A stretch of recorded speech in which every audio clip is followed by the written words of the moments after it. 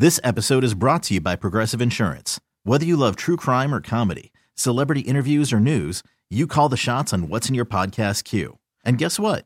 Now you can call them on your auto insurance too with the Name Your Price tool from Progressive. It works just the way it sounds. You tell Progressive how much you want to pay for car insurance, and they'll show you coverage options that fit your budget. Get your quote today at Progressive.com to join the over 28 million drivers who trust Progressive. Progressive Casualty Insurance Company and Affiliates.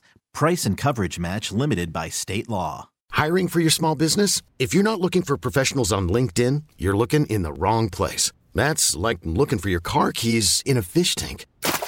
LinkedIn helps you hire professionals you can't find anywhere else, even those who aren't actively searching for a new job but might be open to the perfect role. In a given month, over 70% of LinkedIn users don't even visit other leading job sites. So start looking in the right place. With LinkedIn, you can hire professionals like a professional. Post your free job on linkedin.com/recommend today.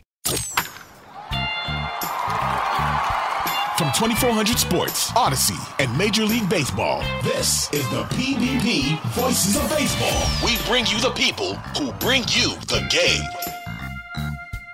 So it's the final episode of the PBP Voices of Baseball, and it's a rare and special thing. This is the Shohei Ohtani effect, essentially, because this guy is my leadoff hitter and my closer. So you bracket my season, Joe Buck. Thanks for being here. It's my honor, first of all. I don't like this camera angle because it really shows the giganticness of my forehead, but we'll go plow ahead and do our best. I'm honored to be on. I know what we're doing today, and I was thinking before I came on, I need a disclaimer that it may get repetitive with me because I know how hard the job can be sometimes of just doing play-by-play, let alone high-pressure play-by-play, and what comes out you have to live with, whether it's good, bad, or indifferent. And I've had all of that, so I'm excited to do it. I'm excited to be your guest again, and it's fun just to banter back and forth about something I love to talk about. This is what we're doing, is we're going to go through some of the greatest calls in baseball postseason history, as chosen by previous guests of the podcast. So I reached out to everybody, and we'll tell you who it is along the way who said they loved this one or that one. And, who better to do that with to kind of dissect these calls, or at least just hang around and enjoy them, than the voice of baseball emeritus? Is that what I give you at this point? Yeah. The old guy, the guy that got shuffled out and is now just doing football. But I did it for a long time. I'm proud of the block of work, and part of me misses it. Part of me's glad to move on. I'm still kind of dealing with all that, and I'm glad to represent all the old guys now. Yeah, right. Well, I mean, I talk to guys older than you. We'll hear from Costas in this episode. Yeah, but he looks younger than me. But I mean, I've done my best is that I can with the hair and all the other stuff. But Bob's a marvel. He looks exactly like he did doing the ABA, doesn't he? Yeah, he does for some weird reason. So I've obviously led a much more difficult life being Jack Buck's son and being the lucky nepotite. But we'll just have to, I'll age gracefully. Yes, you will. Lucky Bastard is a hell of a book and a worthwhile read for anyone who has not read it. But we'll get to Jack. Or $3 for eBay. I had to go. I don't have any more of them. They're not making any more of them. I know that's shocking. And somebody said, "Hey, can I have an autographed copy of your book?" And I said, "Well, I don't have any, but I'll try to find one." And I had to go on eBay. It cost $3.99. And it was an already signed copy. So if you want to have your bubble burst, just go on eBay and see how much your old stuff's worth. I have a copy of your book, but I had Joe Davis sign it. Is that wrong? No, that's good. That's good. All right. We're going to start with Joe Davis, who I enjoyed talking to a lot. His selection was one of yours. So I think that's lovely, and it's fitting as we hit October here, as Joe Davis is going to get ready. I don't know how much of the hellacious football, baseball balancing act that you did in October is he doing? I could ask him. I don't even know if you know, but like, just remind people like the worst it ever got for you or the most fun it ever got to balance baseball playoffs and the NFL. You did 10 days in a row at one point, didn't you? I did. And I don't know what the total count was that year, but it was like 16 events in 18 days over 5 or 6 cities. I mean, and some of the cities were repeats, but you go from, Tuesday, Wednesday, LCS, Thursday, football, because we were doing Thursday, Sundays at Fox, and then back to Friday, Saturday, Sunday, baseball, had maybe an off day Monday. That was where one of the off days was. Then Tuesday, Wednesday, it's kind of rinse and repeat. I think he's doing kind of the same thing. I don't think he's doing any football, though, during this month. I think he's off. So they threw that at me. I loved it. Everybody said I did articles with the local guy here in St. Louis in the St. Louis Post-Dispatch. And I was like, my dad would be laughing at any insinuation that I'm overworked, certainly not underpaid, but I loved it. I like a challenge. I love using my mind that way and bouncing back and forth. And I think just for purposes of your podcast, I do think it makes you better when I would get away from baseball and go call a football game. It was kind of a nice reset, and then come back to baseball. I felt like I'd used different pieces of my brain and I felt refreshed. So I never felt like I was dragging. I don't miss all that, but I'm glad I did it. That's awesome. That's awesome. But, it reminds me of like, in high school, I was that kid going from like play practice to tennis practice to then like maybe orchestra at night. It's like you just do whatever you're into, you're just doing and you keep doing it. So the opportunity to live like that in your 40s and 50s is pretty rare and pretty cool. Absolutely. I mean, it's everything I dreamed about as a kid, and I'm doing it, and then I'm going to complain about it. I have no.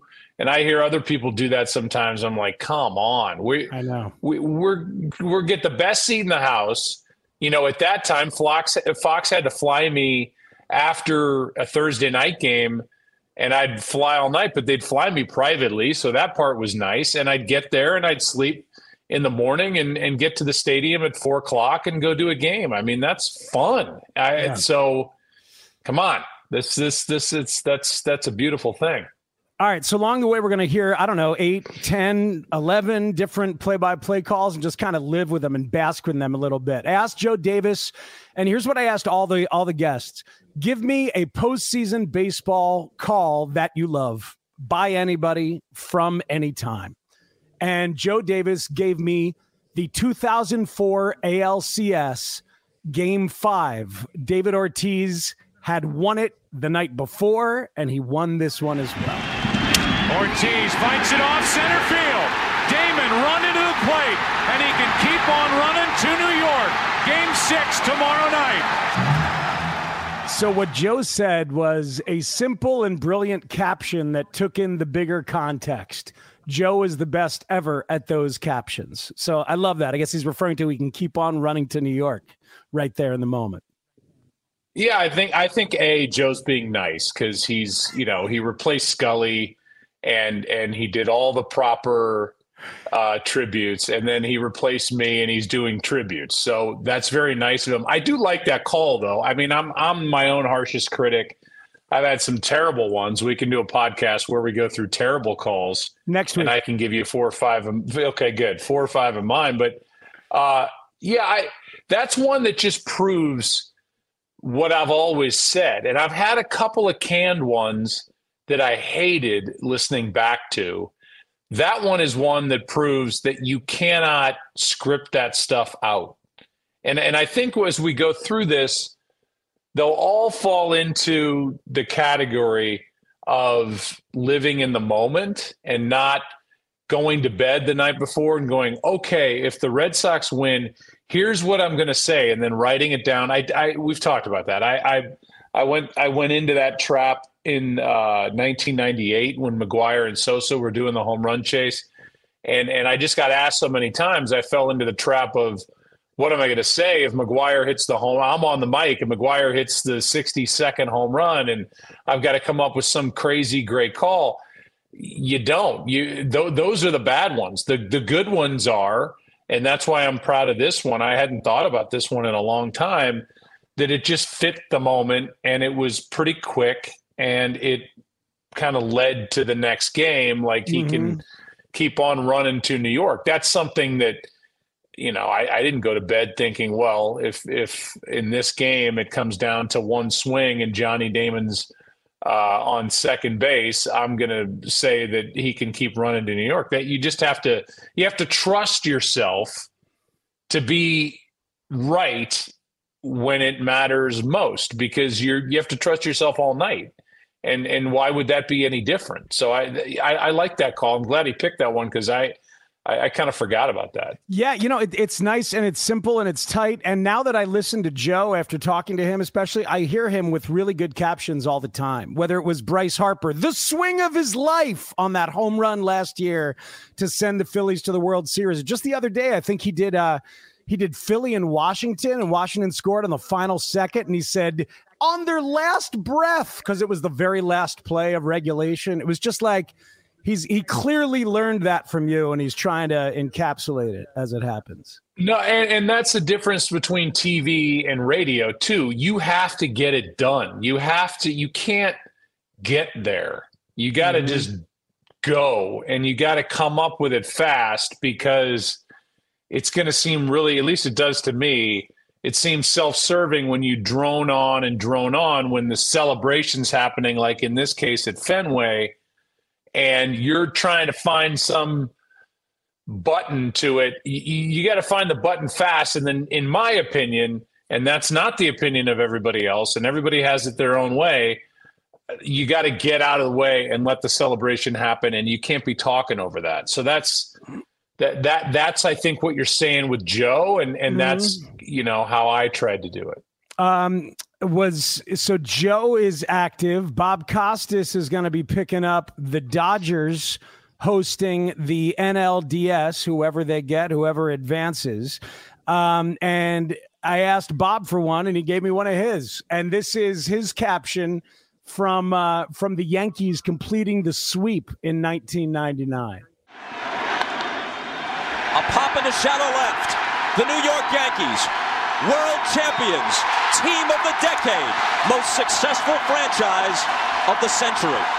So that caps off the whole century. Now, maybe that was scripted. I don't know, but it sure feels nice. And I know that the Yankees play that now at Yankee Stadium as part of like their opening game montage, which is pretty cool. Yeah, exactly. Which was always cool to sit there doing my lineups at Yankee Stadium. And I mean, you talk about a loud sound system and a scoreboard that just, you come in there and it's like Yankees. Yeah, it's Yankeeography with John Sterling. And then they play that all the time. And that's true, because, that's what I'm saying. I mean, it's a compound, complex sentence, but it not only captures that they just won, but it's the bigger picture of, obviously, what do they have, 27 world championships? Nobody's even close. Nobody's halfway to that. So it's true. And it was the end of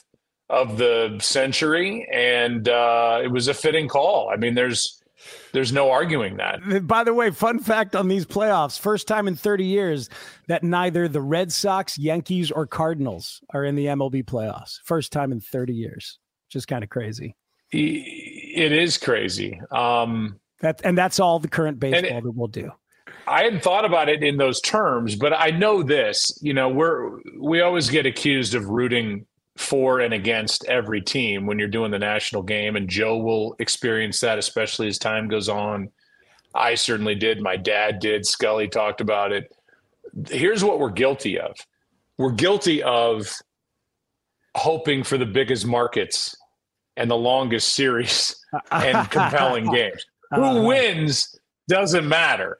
But we are all, you hear the network drip in the back of your head like, man, it'd be nice if we had the Cubs here. Man, it'd be nice if we had the Dodgers. Man, it'd be nice if we have the Yankees. And then it becomes volume. You don't want 4 and out. You don't want to sweep like what we just heard Bob do. You want volume, 6 or 7 games. That's where networks make their money. So are we guilty of rooting against teams? I guess in a roundabout way, but not really. It's more about let's have long, great series with big market teams. All right, we're going to go back. This is the furthest back we go. Marty Brenneman gave us this one, suggested Russ Hodges, legendarily 1951 final game of a best of 3 between the Giants and the Dodgers in New York. Backer throws. There's a long back. It's going to be, I believe. The Giants win the pennant. The Giants win the pennant. The Giants win the pennant. The Giants win the pennant. Bobby Thompson hits into the lower deck of the left field stand. The Giants win the pennant, and they're going crazy. Wow. I had forgotten they're going crazy at the end. I enjoyed hearing that. I love that call. And you always hear the Giants win the pennant, the Giants win. I actually use that, which I've never talked about as not to that degree, but when Travis Ishikawa hit a home run against the Cardinals in an LCS. Travis Ishikawa hits one into right. The Giants win the pennant. And that was kind of my button on that. The Giants win the pennant. I could have said a lot of different things, but it was a Hodges tip of the cap whenever that happened. Wow. So anyway, I love that because you could almost feel him like wanting to get up, and there was a stationary mic in front of him, and I could kind of feel him like wanting to stand up and scream, but having to keep his mic down or his head down by the mic. There's just so much raw passion in there, and you can tell that somebody that's the beauty of doing local baseball on the radio. You are the passionate fan who gets to talk about it as it's happening, and that's what I hear. I hear a guy who, is just doing exactly what every Giants fan was doing at that time. Like, oh my God, it makes me think, and I just watched this last night. There's this great 9-minute clip on YouTube about baseball in film. You've probably seen it. If you haven't, I'll send it to you. It's amazing. And somebody cut all the great moments, all like with all the anthem shots, and then all the game-winning home run shots, and all the beautiful music shots, and all the small moments. And and one of those moments is Euchre in the movie Major League going, the Indians have won the pennant, or the Indians have won the World Series, whatever he says. My God, the Indians have won and that's what that is. That's what that is. It's just beautiful love for the team, the sport, the moment. That call probably will be my favorite that we hear in this hour. Well, it's amazing. There's a couple things that I want to connect to that Hodges call because that has been rolling around any baseball fan's head forever, and it makes me think of your dad, because the one that a lot of people brought up, Pat Hughes, the great Hall of Famer for the Cubs, brought this up. Johnny Dasco, the new guy in Oakland, who's a wonderful guy and a wonderful story. His first year at age 56 in the big leagues this year. Just an awesome conversation I had with that guy. But both of them brought up your pops and Ozzie Smith in 1985. Smith corks one into right down the line. It may go. Go crazy, folks. Go crazy. It's a home run, and the Cardinals have won the game by the score of 3-2 on a home run by the Wizard. Go crazy. I mean, everybody that lives in St. Louis can recite that. Everybody, that's one of the, where you were when that happened moments. I was in football practice at Country Day High School, and we all kind of gathered around a radio in the locker room. And it's just like, oh my God, Ozzie Smith. And the beauty of that was TV had it, and Mike Weissman, who was our producer at Fox, takes total credit. And I don't even know if it was him or not, but they had flashed a stat on the screen that Ozzie, I think this is right, had never hit a left-handed home run. He was kind of a self-taught, as I guess most all are, switch hitter, but he had no power lefty. And so it's Tom Niedenfuer, it's Ozzie Smith, and he hits that ball. Now, if you watch the clip, I marvel at two calls of my dad's for different reasons, and that is that ball hit off concrete at Old Busch Stadium right above the wall. And I mean, that was a tough call. If you watch the clip and you go, okay, for your life, did that ball get out? And you know, you achieve a greater state of concentration when you do these big moments than I'm sure he saw, even with, you know, he wasn't a young guy at that point. I'm sure he saw that ball hit the wall. Everybody else, you know, did it go? Did it? And so you get there mentally or with your focus. And I was like, oh my God, that's such a great call for that reason alone. And then I know he's told the story that when that was over and he said, go crazy again, he turned to Colin Jarrett, who was the radio engineer, and he said, I don't know why I said that. That was just, he didn't like it. He didn't like the call. He thought it was corny.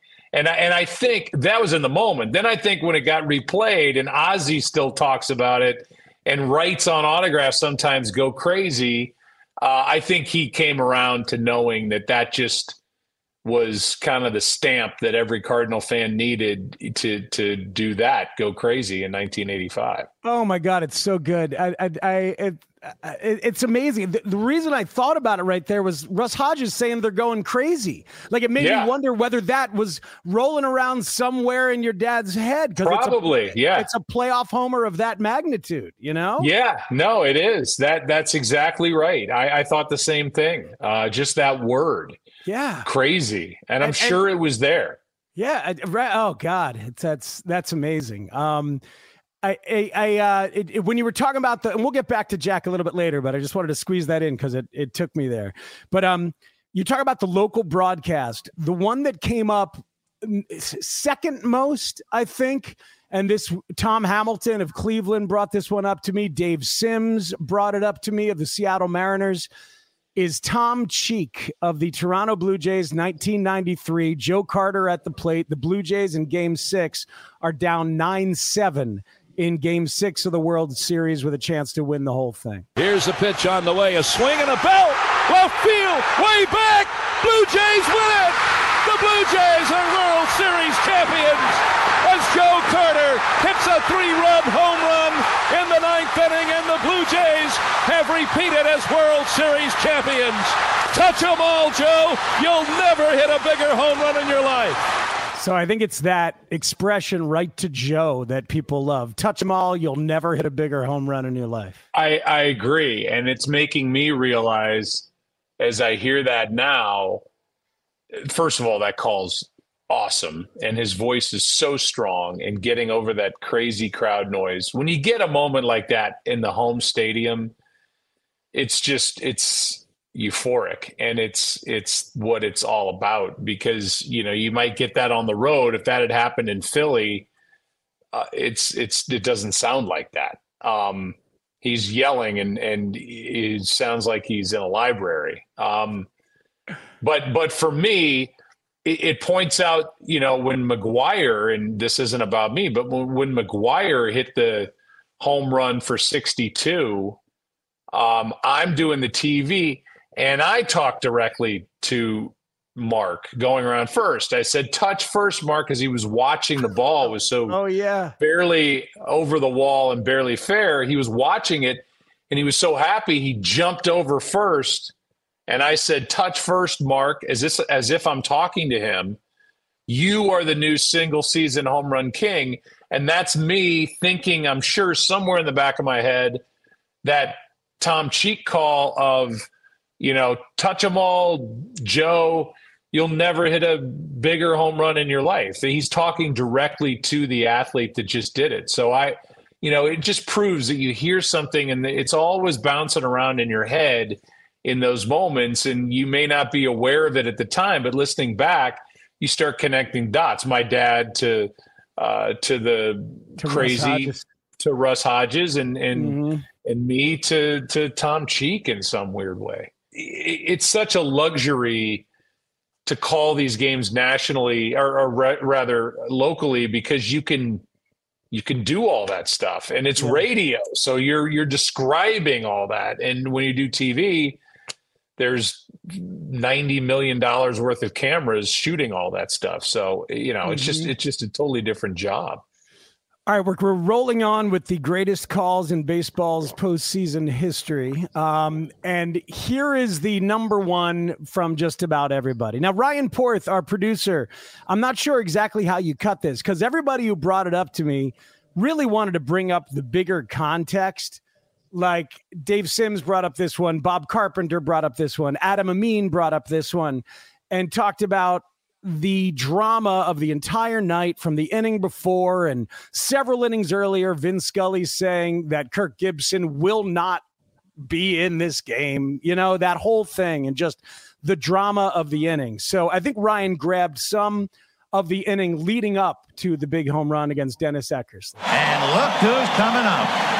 All year long, they look to him to light the fire, and all year long, he answered the demands, until he was physically unable to start tonight with two bad legs, the bad left hamstring and the swollen right knee. And with two out, you talk about a roll of the dice. This is it.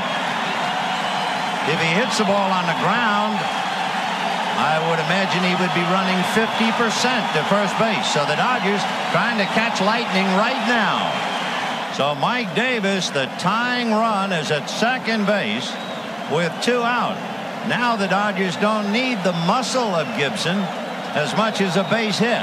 Sachs waiting on deck, but the game right now is at the plate. High fly ball into right field. She is gone! In a year that has been so improbable, the impossible has happened. So a couple things are happening there. First of all, I've never really noticed that in the background. So there are people in the booth with Scully that are clapping. I've never picked that up before. But if you hear it, whoever's in the booth, I don't know if it's his wife, I don't know if it's friends, Dodger fans, whatever, but they're back there like this, which you can hear that. I've never heard that before, because I'm listening on headphones, but it's just great. I mean, that sentence just points out how smart these guys are. Just that turn of the difference between improbable and impossible. And the Dodgers were heavy underdogs. Eckersley was basically perfect as the closer. Gibson could barely walk, let alone run. And he hung a slider, and Gibson connected and hits the home run of his life. I mean, it's phenomenal. And again, it's TV. That call would have been a lot different had Vin been doing that on Dodger radio, but that was a national television broadcast. My dad was doing the radio, and it's like one moment that had the best ever to do TV call it, and in my opinion, the best to call it on radio, both giving their best to that home run in Game 1 of 1988's World Series. What's amazing is that Vin at that point is living that double life as the local Dodger guy and then the national guy. So when he says a year that has been improbable, he's thinking that whole Dodgers season was bananas, whether the national audience realized it or not. Like Gibson was an MVP who got hurt a bunch, but like they shouldn't have been that good that year for the Dodgers. Yeah. So he's in a context as he's doing that. And Hershiser basically was a one-man act in the rotation. And Bob Costas got in a lot of trouble but he was part of like Lasorda's pregame speech about how, Costas, none of these guys think we can win, and it is only Tommy could do. So, Yeah, I mean, he's living that double life of how far do I go?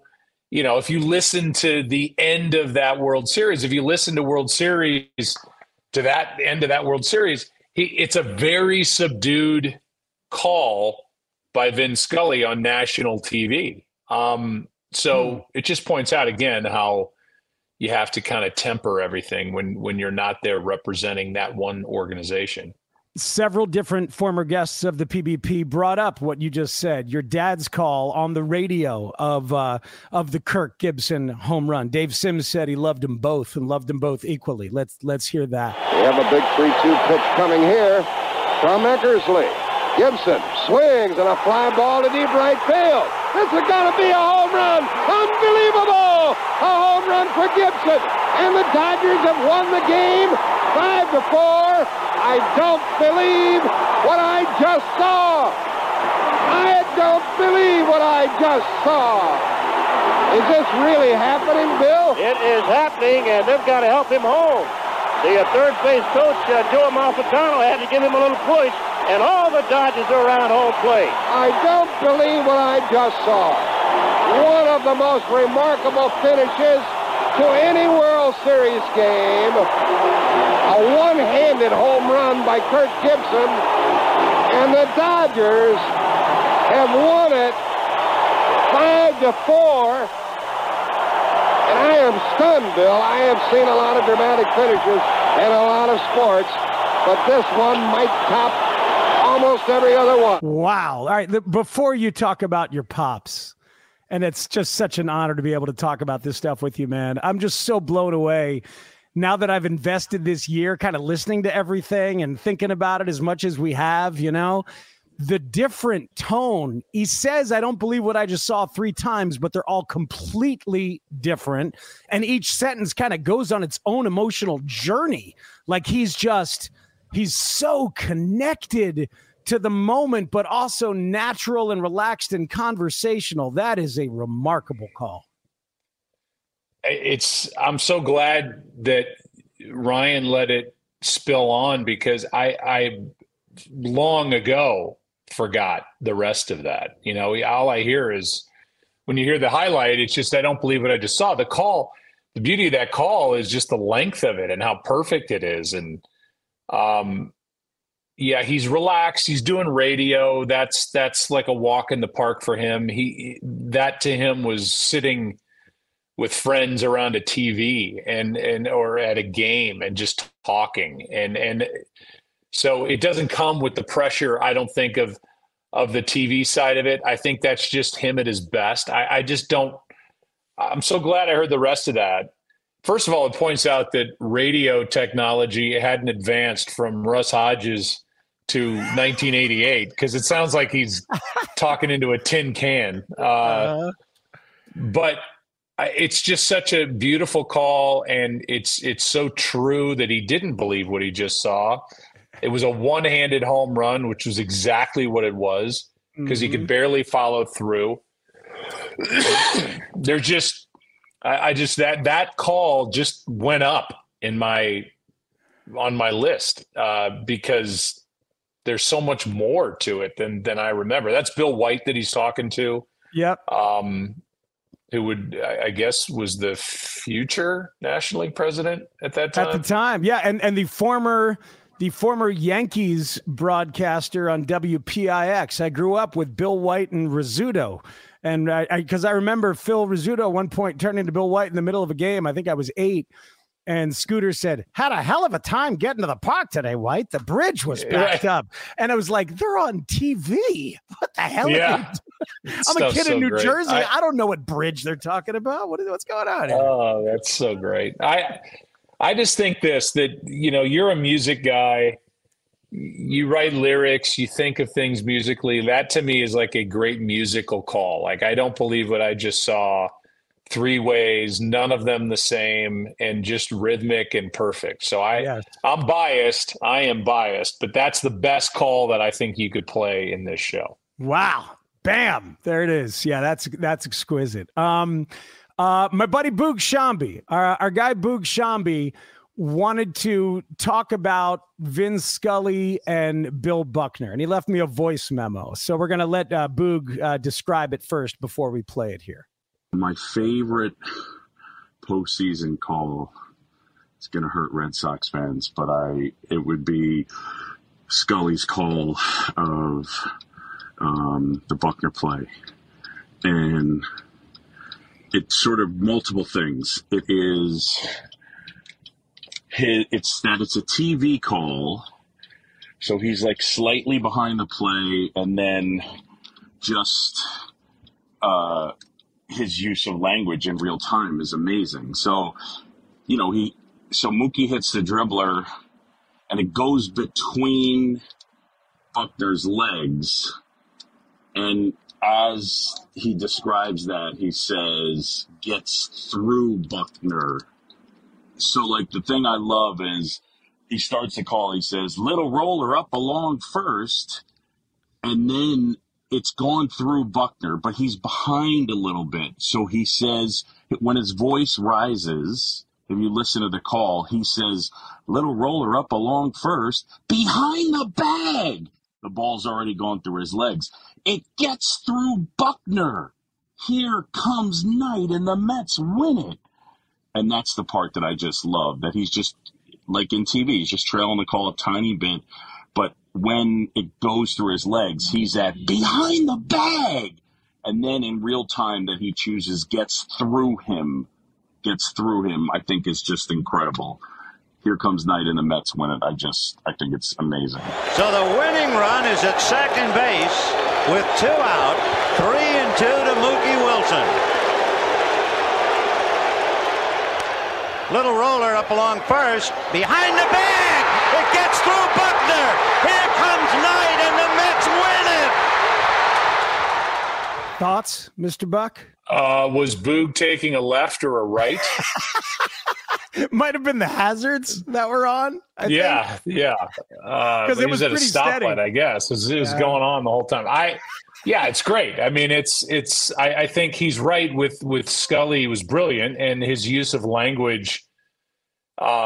It's very descriptive. It's not many words. That's the crux of it is being descriptive without having to use too many words. And it did. It got right through Buckner. Like it went through a human being. When you watch it again, it's like, how do you not knock it down, if nothing else? But at the end, and that poor man, there's a couple of those throughout history where you just don't ever get away from it. And he never got away from that because the Red Sox, that went on, and you think they're going to win the World Series finally for the first time since 1918, and it doesn't happen. And then he's got to wear that because he was not healthy, and he was not, physically sound, and he was stumbling around because his legs were shot. So, yes. He's out there like the old war horse, and he's giving it all he's got, and then he's got to wear that for the rest of his life.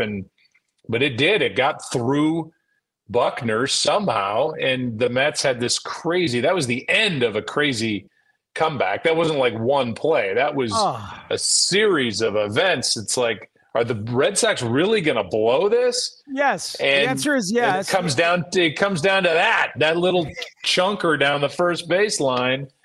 And we know what happened. So yeah, it's a great call, and Boog's all right on it. I hope he made his turn successfully. I mean, the 16-year-old Spiegel, I was in torture as a Red Sox fan that night. Absolute freaking torture when Bob Stanley throws a wild pitch that Rich Gedman just kind of watches go by. Like, should I stop that? Nah, it's fine. It's okay. Like all the different things that happened. But yeah, to your point, as long as we're talking about it, Dave Stapleton had come in as a defensive replacement like every other playoff game, and John McNamara wanted Buckner to be out there for the celebration. True story. Isn't that fun? I didn't know that. But that points out that, he just wasn't the right guy because he wasn't healthy, and it would have never come to that. If it was a 1-run game, 2-run game, he wouldn't have been out there, but it wasn't. I don't know what the score was going into that inning, but It was just one run after another. There's no way it's going to come down to some defensive play. They're not going to come back. Yeah. And they did. And he had to live with that the rest of his life. All right, so now I'm going to take you a little bit earlier in that postseason because I get a pick and our producer Ryan Porth gets a pick before we go to a Joe Buck pick and one other little treat to close this thing out. This has been really, really fun. But here's my pick earlier in the same playoffs and another game where I could tell you every little thing because Don Baylor hit a 2-run homer to make it close enough for Dave Henderson to do this against Donnie Moore in the 86 ALCS. It's Al Michaels on the call. To left field and deep and down he goes back and it's gone. Unbelievable. I remember him saying something like Anaheim Stadium was one strike away from turning into Fantasyland. And I don't know if I'm remembering it correctly. Might have said Disneyland, which is certainly closer. You know, right? But well, yeah, but either way, and then I mean, and we know the fallout of all that. Donnie Moore was never right, and he ended his own life, and it's just those stamps like that, and it's the rise in the voice, and it's almost the disbelief. You know, that's why, to go back to my dad, I don't believe it. I saw all these guys are like that. As was Michaels, you know, like it's shocking because your mind is going down one track and you're getting yourself prepared for one thing. And then like that, it goes the other way. And it's like, and you gotta react in real time. And you could put Al Michaels' voice on literally anything and I'm going to love it. Yeah. Seriously. It's there's some magic in there. Ryan Port's pick is another local radio one. And I don't remember this call because I was watching it on TV and remember it on TV, but this is 1995. Ken Griffey scores from first on the Edgar Martinez walk-off double for the Mariners. They would love a base hit into the gap and they could win it with junior speed this stretch. And the 0-1 pitch on the way to Edgar Martinez. Swung on and lined down the left field line for a base hit. Here comes Joy. Here's Junior to third base. They're going to wave him in. The throw to the plate will be late. The Mariners are going to play for the American League Championship. I don't believe it. It just continues. My, oh my. Edgar Martinez with a double. Ripped down the left field line, and they are going crazy at the Kingdom. Oh, that's chaos. That's delightful chaos. Man. This episode is brought to you by Progressive Insurance. Whether you love true crime or comedy, celebrity interviews or news, you call the shots on what's in your podcast queue. And guess what? Now you can call them on your auto insurance too with the Name Your Price tool from Progressive. It works just the way it sounds. You tell Progressive how much you want to pay for car insurance, and they'll show you coverage options that fit your budget.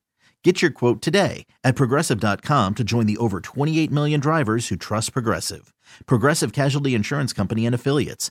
Price and coverage match limited by state law. I'm Sandra, and I'm just the professional your small business was looking for. But you didn't hire me because you didn't use LinkedIn Jobs. LinkedIn has professionals you can't find anywhere else, including those who aren't actively looking for a new job, but might be open to the perfect role, like me.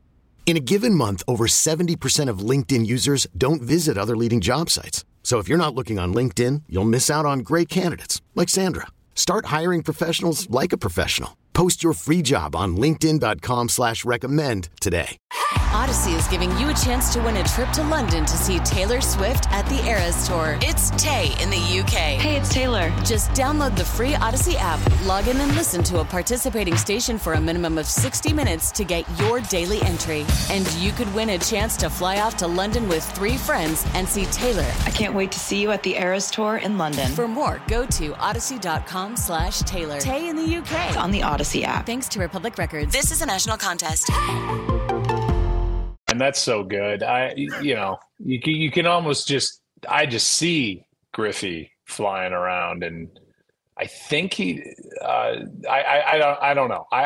I'll just say this: that sheer passion and joy, and you think of where the Mariners had been, and they had never really gotten to the mountaintop, and it's just, I just love it. That call's so good, and it's so passionate, and it's like his voice, he's going to lose his voice in the middle of it. And those are the ones that are great, because it's like, is he going to get through this? Right. And that's how I'm listening to it. Like, is he going to crack? Is he going to? And he did it, and it's just perfect. I love that call. The a little bit of I don't believe it, so it wasn't believe what I just saw, and then a little crazy in there too. They're going crazy. It's like some of there's that word again, just rolling around in the brains. I almost said our brains. I've done 3 games, Joe. You know, I can't. Yeah, well, I'm going to try to do my best to strike that from my broadcast vocabulary, because it's overused. It's overused. Crazy. Yeah. Don't do it. Yeah. If we hear it on a Super Bowl or something, I'm coming after you. Yes. So look, you and I have talked about this before, but it's a testament that what comes up so often from these guys, these broadcasters who I talk to, Dan Schulman of the Blue Jays and formerly Sunday Night Baseball said, without question, because he loved your dad, as you know. And he brought us to your pops on Kirby Puckett.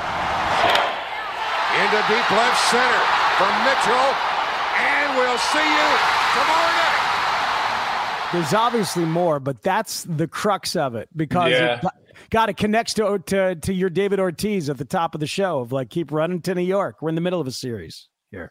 Exactly. And I, there was so much going on there and stuff that nobody else cares about, but that was such a hard year on my dad. And we all care, but you share what you want, obviously. No, I mean, he had a rough year. He had a couple of rough years doing CBS TV, and Tim was his partner, and I wrote about it in my book, and Tim is, so I don't feel great about going there, but he and I talked about it a lot. The two of them just didn't really get along on air. And it was a tough relationship for my dad to manage. And my dad was more of a radio guy than a TV guy. And he was supposed to be the number 2 guy at CBS behind Musburger, who was going to do it with Tim. Musburger got fired. They elevated my dad. So now my dad's doing national TV.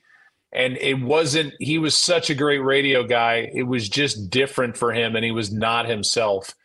And the critic with USA Today was crushing him every Monday in the column that he would write, Rudy Martzke.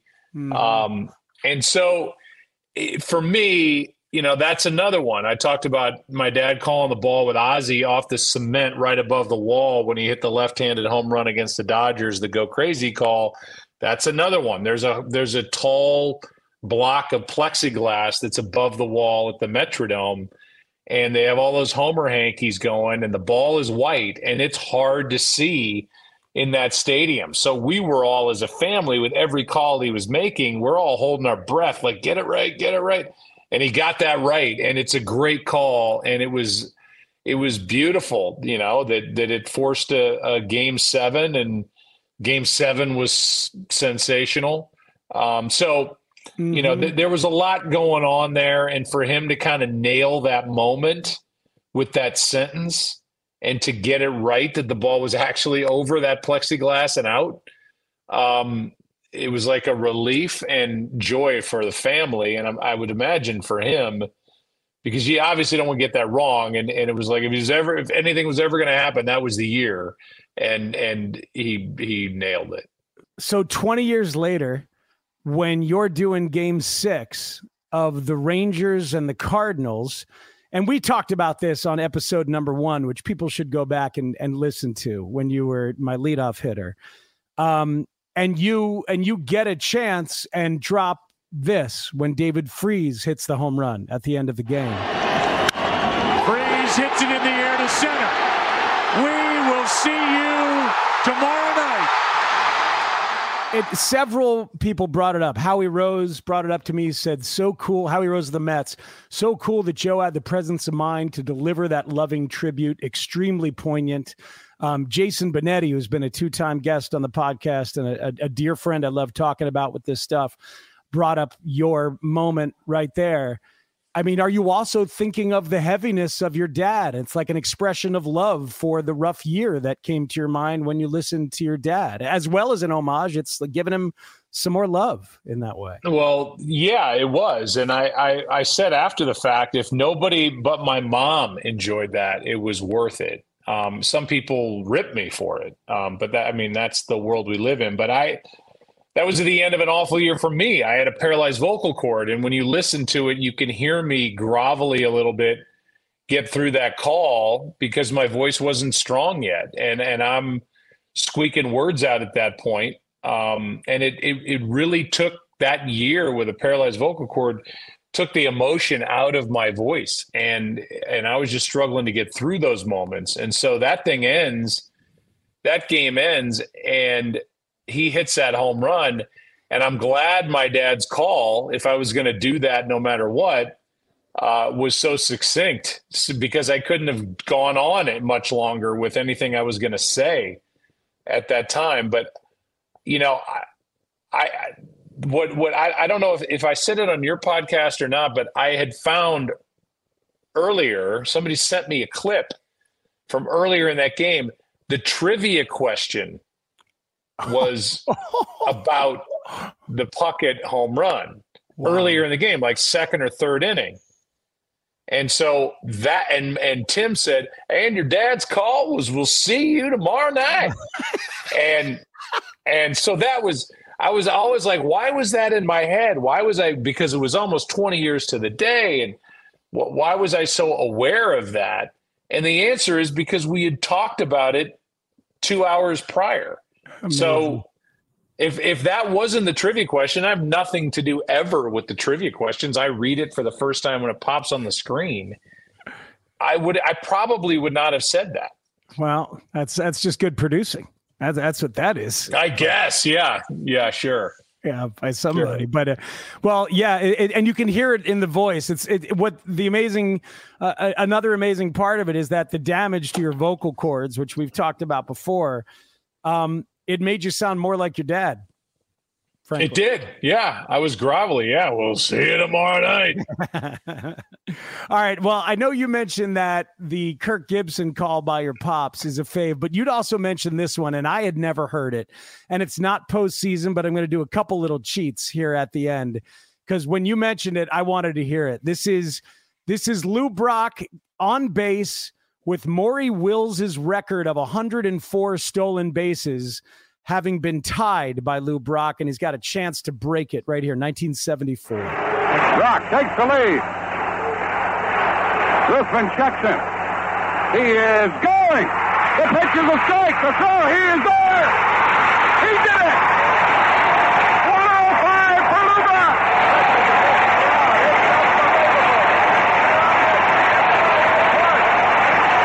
And they give Lou Brock number 105. They're going to give him the base.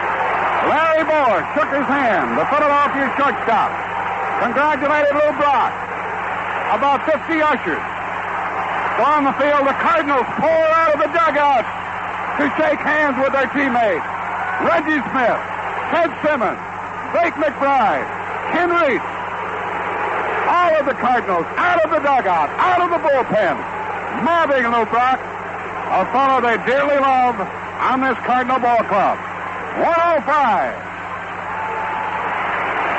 I told you I'd cry, Mike. Oh, Jack Buck and Mike Shannon. What do you love about it, Joe?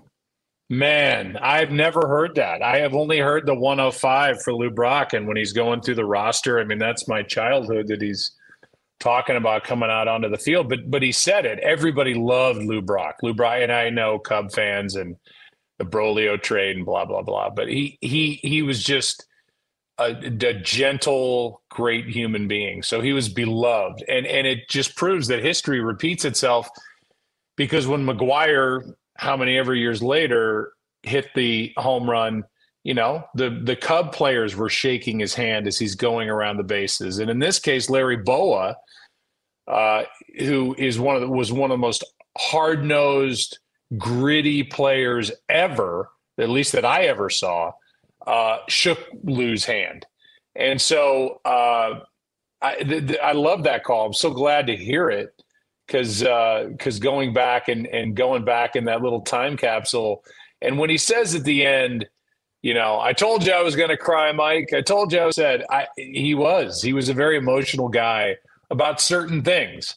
About certain things he wasn't. I mean, he was emotional about sport and about the Cardinals and about those beautiful moments. And so that's awesome. All right, so Joe Buck, who I mentioned, is both the leadoff hitter and the closer of this podcast. I wanted to share some stuff I think I've learned, some commonalities among the people that I've got a chance to talk to, right? Like tremendously quick brains with curiosity and passion for miles, but always seemingly available. And this certainly stands for you and just about everybody else that I've talked to, is this sense of calm. Like that calm is just kind of there. And it made conversations easy, and it makes the calls like palatable and easy to hear for the most part all the time. And it's like most of you people are the proverbial placid pond that's teeming with furious life and activity beneath the surface. That's something that I've found as a commonality. Does that make sense to you in terms of the people? Totally. Yeah, I think because it's all acting. I mean, if you put a heart rate monitor on me when I'm making these calls or when I'm sitting in that booth, it would be my heart rate is elevated, and I'm humming at a higher rate than I typically would. But you cannot let that be known. You can't let that be seen or felt or heard. Or you've got to be, I think, especially in baseball, the calm voice. Now, when you do radio and you've had that opportunity, it's a different sensation. It's very, you have to totally be that way because it's just your mind, your eyes, where you want to take the listener. TV's different. You've got a producer, you've got an analyst, you've got graphics flying in and all the other stuff, hitting counts and whatever. Radio, you're on your own. So it's radio training. I don't think you've talked to anybody that didn't have radio training, that even if they were a TV guy, and I think that's how I would be known, that they don't rely on what they learned on the radio side and just pick their moments when they get to TV.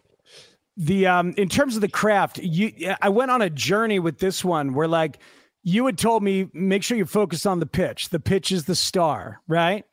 And then, Joe Davis had talked to me about using the crack of the bat and the pop of the mitt as part of the cadence of what you're doing. And he said he got that from John Miller, I believe. And then Boog told me to get a little bit ahead, especially on radio, with like if you're going to say, and here's the windup and the pitch, as the windup and the pitch is coming, you're already late. That you're already late. I've never thought of it that way, but that's true. You're a little bit ahead. That's a good point.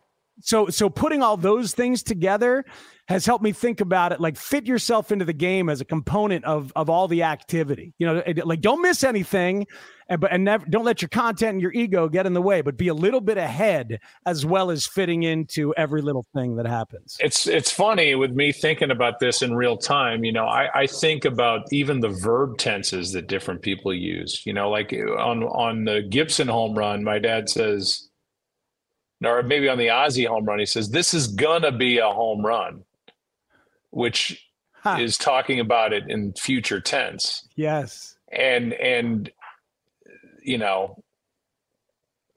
more times it's present. Homers into right. You're more in the present. Some guys, I hear Al do it a lot, will use like future tense, even though we've already seen it. It's kind of a weird thing. Well, I think you're getting your mind ready to talk about it as a thing that just happened, and you kind of can't believe it's happening. Oh, well, holy hell, this is going to be a home run. Let's talk about that then. I know. It's funny. Yeah. I love that. It's just little things that you don't, and that all goes into style. It goes into what somebody would say, what's your style? I don't know what my style is. It is what it is. But I think how you watch the game, where you are in the sequence of events, and what verb tense you use is kind of a small, subtle thing. But I don't know. I'm not explaining it right, but I think sometimes I listen to Al, and the verb is like future looking, even though it just happened, which is kind of a strange thing. Yeah, it is. And this is applies to me for sure, but I think it applies probably to some other young broadcasters out there. Just to take your opinion out, not just from the words, but from the tone. I'm so used to adding tone as a talk show host, like whether it's appreciative tone or, it's mildly critical tone or whatever. But it's like, no. Be more play-by-player-ish is the way Benetti talked about it to me, because they talk about hitter-ish, like coaches tell batters to be more hitter-ish. Our natural desire is to add context, even if in my case it's appreciative, enjoyable context. It takes away sometimes from just simply letting the moment speak, letting the moment be for what it is. I wondered if you related to that at all. I agree with that to an extent, but I always said that if I turned on a Cardinal broadcast and I was listening to my dad and Mike in the 80s, I was driving home from college, I could tell if the Cardinals were winning or losing by their tone. I could tell if it was a good night or a bad night, not with them going, and the Cardinals are losing 6-2 here in the 8th inning. I could just tell by their countenance in there, if that's probably the wrong application, but I could tell by even the topics they were discussing, the way that their voices sound. There's a little bit more up when the team's playing good and they're winning, as opposed to, Jesus, here we go again. The team, it's another night. And, Cubs are winning 6-5 here in the whatever it is. Or even if it's worse, 11-2, you're dragging through the 7th inning.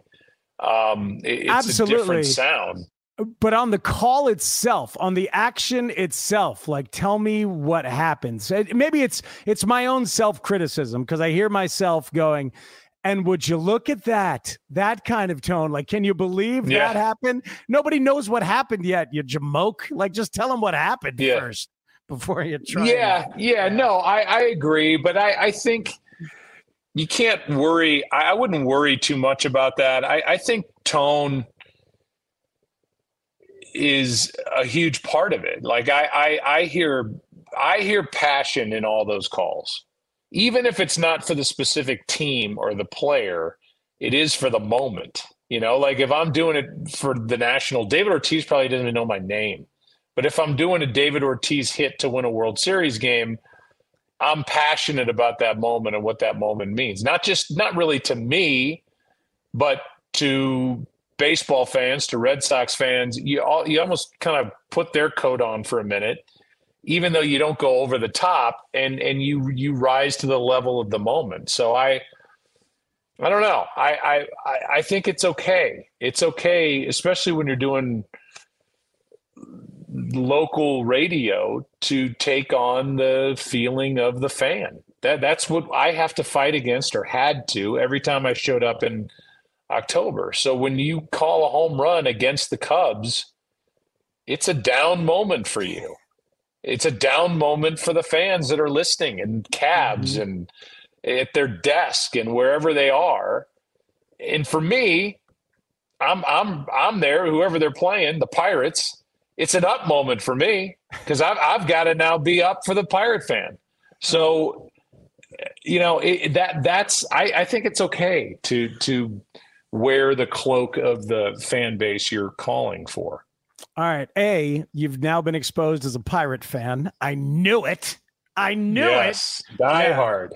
And B, all right, thanks for making me feel better. That's what the whole podcast really has been, Joe, is an operation. That's what I want. I don't want a robot. I want somebody who, especially on local radio, cares like I do. Trust me. I don't want a robot.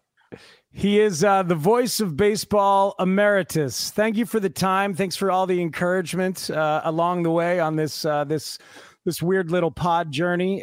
It's been fun, and you did a pretty good job closing out. Nobody scored, we got the bags. Yeah, we got the bags juiced a couple of times, but we kept anything from coming in. Well, that's good, and I enjoyed it. I love this stuff. And you've made me now miss baseball even more. You'll be fine. Enjoy the fall. I'll be fine. Thanks, Joe. Yes, I will. All right. See you, Matt.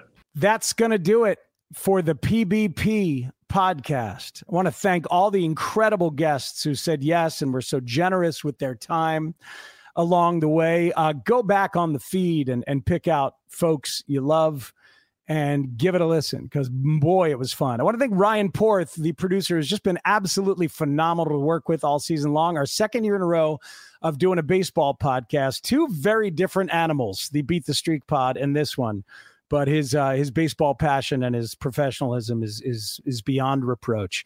And my collaborator and friend, James Vickery. Folks, be on the lookout for more about play-by-play, more about PBP from me and from James. I want to thank my guy, Kurt Morrison, the guitar player, multi-instrumentalist of Tributosaurus. The theme music comes from him every single time we do it. The PBP Voices of Baseball, I have brought you the people who brought you the game from 2400 Sports, from Odyssey, and from Major League Baseball. I want to leave you with one final call. It's not a playoff call, but when I asked John Miller to tell me something that he loved from the canon of play-by-play, and John Miller is the voice of the Giants, a previous guest on this podcast, in my opinion, the best living play-by-play broadcaster of baseball. He wrote me this in a text. Matt, I feel Vin Scully's call of Aaron's 715th was amazing, but the entire call, not just the home run. His description, he was on Dodgers radio that night, was vivid, but his follow-up after Aaron rounded the bases was what elevated the call to something that transcended a mere sports broadcast and turned it into a masterpiece. He extemporaneously placed the achievement into the much larger context. I believe the whole package made it the greatest example of live play-by-play sports broadcasting ever. High praise from John Miller. Thanks to everyone involved and everyone for listening to the PBP. We'll let Vin Scully calling Hank Aaron's 715th home run in 1974 close us out. 1 ball and no strikes. Aaron waiting. The outfield deep and straight away. Fastball is a high drive into deep left center field. Buckner goes back to the fence. It is gone.